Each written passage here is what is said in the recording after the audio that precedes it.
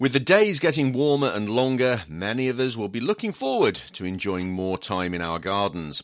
And for those seeking inspiration, the good news is that BBC Gardeners World Live is back at the NEC in Birmingham from Thursday the 15th to Sunday the 18th of June. Among the many experts who will be there to share their vast wealth of knowledge and experience is a self-confessed digital nomad who's been reporting his travels and horticultural findings through the Mr. Plant Geek website. I'm delighted that Michael Perry joins me on the line. Michael, really good to catch up with you again. First of all, digital nomad, have you been on some tremendous travels recently? Where have I been? Most recently, I was in Italy, actually. I was asked to judge at their version of Chelsea Flower Show, which was a real honour. Yeah, so I spent a couple of extra days there, so I can't complain. I often kind of hook on some personal travel onto a nice kind of botanical trip. So, yeah, I love it. But did you find anything unusual or exotic while you were there? Well, actually, at this show, I said to them, this is really such a good quality show, and I don't think they quite realised how distinctive and unique a lot of the suppliers there were. There were guys that breed insect-eating plants, so, new versions of Venus flytraps, Sarracenia. There was some gorgeous cottage garden-style plants, drought-tolerant plants. It was really, really extensive. And, of course, citrus, which to them feels really boring and everyday. But to me, as an English visitor, I was like, whoa, there's about 50 different types of citrus. There's even one that looks like small cherries as well. It was such an eye-opener. It was really, really interesting. And that is why I love to travel, because then I see horticulture, how it's done in so many different locations. And you always learn something, bring something back from there as well, whether that's a new trend or a new plant you didn't know before. Now, you're going to be on the Gardeners World Live Theatre, the big stage at the show. Can you give us a quick insight, a quick sneak preview of what you might be talking about? Of course. The moment you said big stage, I'm like, oh, gosh, I feel nervous now. So I'm going to be doing the Weird and Wacky Plant Show, which is actually a show that I've done for quite a few years now, all around the world. So audiences have seen it in Japan, Canada, US, which is basically primarily a PowerPoint, which shows you lots of pictures, video of the biggest plant in the world, the smallest plant in the world, unluckiest plant in the world, but also with some live demonstrations as well. So the audience will get to try miracle fruit, which is a fruit that changes sour flavors to sweetness. They'll get to see Venus flytraps working. We'll show them the most interesting part of a Venus flytrap, which is not the fact that it can catch insects as well. It's the fact that it can count. So we'll have a lot of fun with plants over that few half an hour or so. A Venus flytrap can count. Did I hear that? Yeah. Did I hear that right? Yeah, definitely. Fantastic. I don't know if I want to give too much away, but we'll test it with the audience at the weekend. That's what live. You see, you've intrigued me now, because I was going to ask you what the most unluckiest plant was, but let's save that for the show. Let's save that, because that's going to be sure you're there. A big reveal.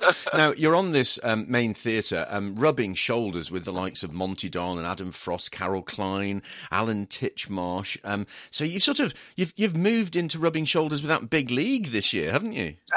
I guess so, but I don't know. It's strange in a way, because sometimes when there's people that you've watched since you're a kid, you've always got this moment, this kind of like pinch me moment, but still at the end of the day, in that context, they're your colleagues, you're all there to do the same job as well. So it's kind of, there's this moment where you're like, oh, this is cool. But you kind of soon get over that and then just talk to everyone on a level, and they are, at the end of the day, they're doing the same job that you are as well. So, and I'm not the type to ask for autographs or selfies, so I'm sure you'll be asked for some. I wouldn't worry about it. Now, you also have a brilliant, an award-winning, in fact, plant-based podcast that you do with your good friend Ellen Mary. Are you also into house plants as well, or are you an outdoor plant sort of plant geek? No, I would be both. I think sometimes, because houseplants are the big trend, I often get caught up in that trend and kind of swept away, and everyone's like, they see me talking about plants, they're like, oh, you must be a houseplant expert. What's wrong with my ficus? But I haven't necessarily got that kind of knowledge base. But of course, yeah, I know a lot of the basics. I'm mostly, like with all of my work, I'm mostly interested in what's new varieties, new trends, different ways to use plants as well. So that's kind of where my interest in indoor plants comes into it. Kind of looking at the unique stuff, the weird stuff, weird and wacky plants at the end of the day. Yeah. BBC Gardeners World Live is at the NEC in Birmingham. The dates for your diary, Thursday the 15th of June to Sunday the 18th of June. There is lots of information on the website bbcgardenersworldlive.com. And remember, tickets to BBC Gardeners World Live will also get you entry into BBC Good Food Show Summer. Now, there's lots of display gardens, fantastic show gardens there, Michael, and there's an increasing sort of focus, if you like, on how gardening, plants, horticulture has an impact on our well-being, and that seems to be really, really important now. Oh, it really is, and everything's changed really because plants are very much in the spotlight now, and horticulture, growing your own, having some houseplants as well, which is completely different to when I was younger. And I think you certainly saw with the main flower show, Chelsea, that people are really wanting to plant different gardens. They're looking for plants that are more botanical, more better for wildlife as well. And this is knocking on. And, we're, at the end of the day, we're the educators, so we're the ones that are leading this. So the more that we show this, the more the public changes the way that they not only use plants in their gardens, but, enjoy the well-being from plants and recognize the well-being that plants give you as well. So all of those properties. Yeah, some of those amazing gardens are curated in such a way that they impact so many of the senses, don't they? I remember walking into one where, as you walked in, I think you trod on lemon verbena at the edge of the path or something, and cool. And in because it was always warm at BBC Gardeners World Live. Yeah. That smell just lifted, and that smells an incredible one with plants, isn't it? Oh, absolutely, but not just smell, but also touch as well. You've got plants like lamb's ears, Senecio angel wings that feel like puppy's ears as well. It's also about sound. Think about bamboo, rustling grasses as well, and also sight. The fact that you sitting looking at plants helps patients to recover more quickly from illnesses. Good for your well-being. This is why houseplants are great, because it's kind of softening indoor decor, giving you that focus as well. So it's all of the senses are delighted by plants. Now, I understand you've got a relatively small and new suburban garden, which will actually probably resonate with quite a lot of people coming to the show. Not everybody has, half an acre of garden to plant their own in. What sort of things would you advise people if they're coming to the show looking for inspiration? What would you advise them in a way to maximise the space that they've got?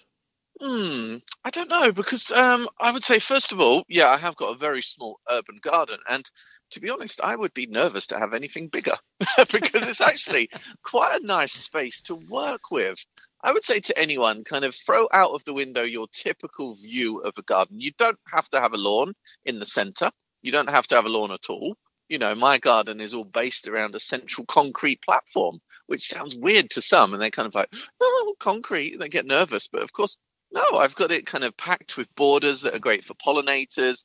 It's just that middle surface. And I chose not to have grass because it's not great for wildlife. And also, to be honest, how often do you lay on the grass in your own garden or have a picnic in your own garden? So I know it's a little bit different if you've got children out there, but certainly for myself, it really worked to kind of throw everything on its head and fill the borders with plants that were great for pollinators. But I had a bit of a problem. I never stopped planting. But this actually turned out to be really quite cool, because the more plants you have in borders, the less kind of soil surface there is for weed seeds to actually develop. So I've hardly got any weeds because the plants are packed with borders that are plants that I've chosen. But also it keeps the moisture locked in as well, because, of course, there isn't any bare soil, which is evaporating. So kind of the way that, for example, my parents would grow with lots of bare soil around the plants and kind of everything neatly laid out is kind of not the way that I'm planting, but actually it's surprisingly easier to maintain as well. And, of course, better for the pollinators too. Yeah, absolutely. And there's a lot of talk at the moment, Michael, isn't there, about, what's the phrase that's been used, rewilding, and seeing what we've traditionally considered to be weeds as our friends. And equally, probably even more controversial, we've got to be nice to slugs and snails. Yeah, well, this is all about kind of making sure the natural food chain exists in your garden, because, of course, the best way to get rid of slugs and snails is to actually have more birds in the garden, because they want to feed on the slugs and snails. More ladybirds means less aphids. So it's about making sure that natural food chain is in place, which means that everything will kind of look after itself. We spent so many years trying to control gardens, but now we're just giving them a little helping hand in this direction or that direction. I understand people's kind of worries about weeds, because they have been nicknamed weeds because they're some of the more invasive plants. But of course, you can have a helping hand with that and enjoy dandelions in the border, but don't let them go to seed, for example. You could have an area where you allow nettles to grow, but don't let them run all through the border. So it's about kind of managing gently rather than kind of this tough control that we always seem to approach with gardens. Absolutely. Now, there's always lots to see at Gardeners World Live, but also plenty to buy. The Floral Marquee is just one of my favourite places. It's an absolute assault on the senses. Now, you've travelled extensively and seen hundreds of thousands of different plants. Is there a chance that somewhere at the show there'll be something new that you might have your eye on? Oh my gosh, all over the place. Yeah. What I know about gardening, what I know about plants is kind of minimal compared to what is out there and what is still to be discovered. So there's always something exciting for me in the Floral Marquee, whether that's a new plant, new product, or an existing plant that has been reimagined, or just a plant that I hadn't caught my eye before, and it's about the way they're then displayed on some of these amazing displays by all of the suppliers. And also in there, you're getting so much knowledge firsthand from independents that know these plants inside out. So it's kind of quite different to going along to a DIY store, for example. You're kind of there really getting that focused attention. And that is why it's great to support that marquee. BBC Gardeners World Live is at the NEC in Birmingham. The dates for your diary: Thursday the 15th to Sunday the 18th of June. Lots of information on the website bbcgardenersworldlive.com, and particularly information on how you can get tickets. And remember, the brilliant Michael Perry will be there on Saturday and Sunday sharing his knowledge from his travels. Michael, I wonder whether on all your travels, all of the exotic things that you've seen, what has been, double question, what's been your favourite surprise find and the most unusual thing? Oh my gosh. Well, I really have these very unique insect-eating plants in my head from the Orticola, the Italian show that I spoke about, because they were breeding them with different colours, different distances between the teeth as well. That was really, really special. Also, I'm kind of, like many people, obsessed with iris at the moment, bearded iris. These are some of the first plants that I learned to grow and divide and care for with my grandma. So some lovely memories of those at Chelsea. And there's a new plant which hopefully will be at Gardeners World Live, which was second place in Plant of the Year. And this is a hydrangea called Euphoria Pink. And that is really another plant I'm kind of obsessed with at the moment. I get obsessed with plants every so often, but no one's complaining about that. So you've just come back from Italy. Just finally, where are you off to next? Have you got some plans for the rest of this year?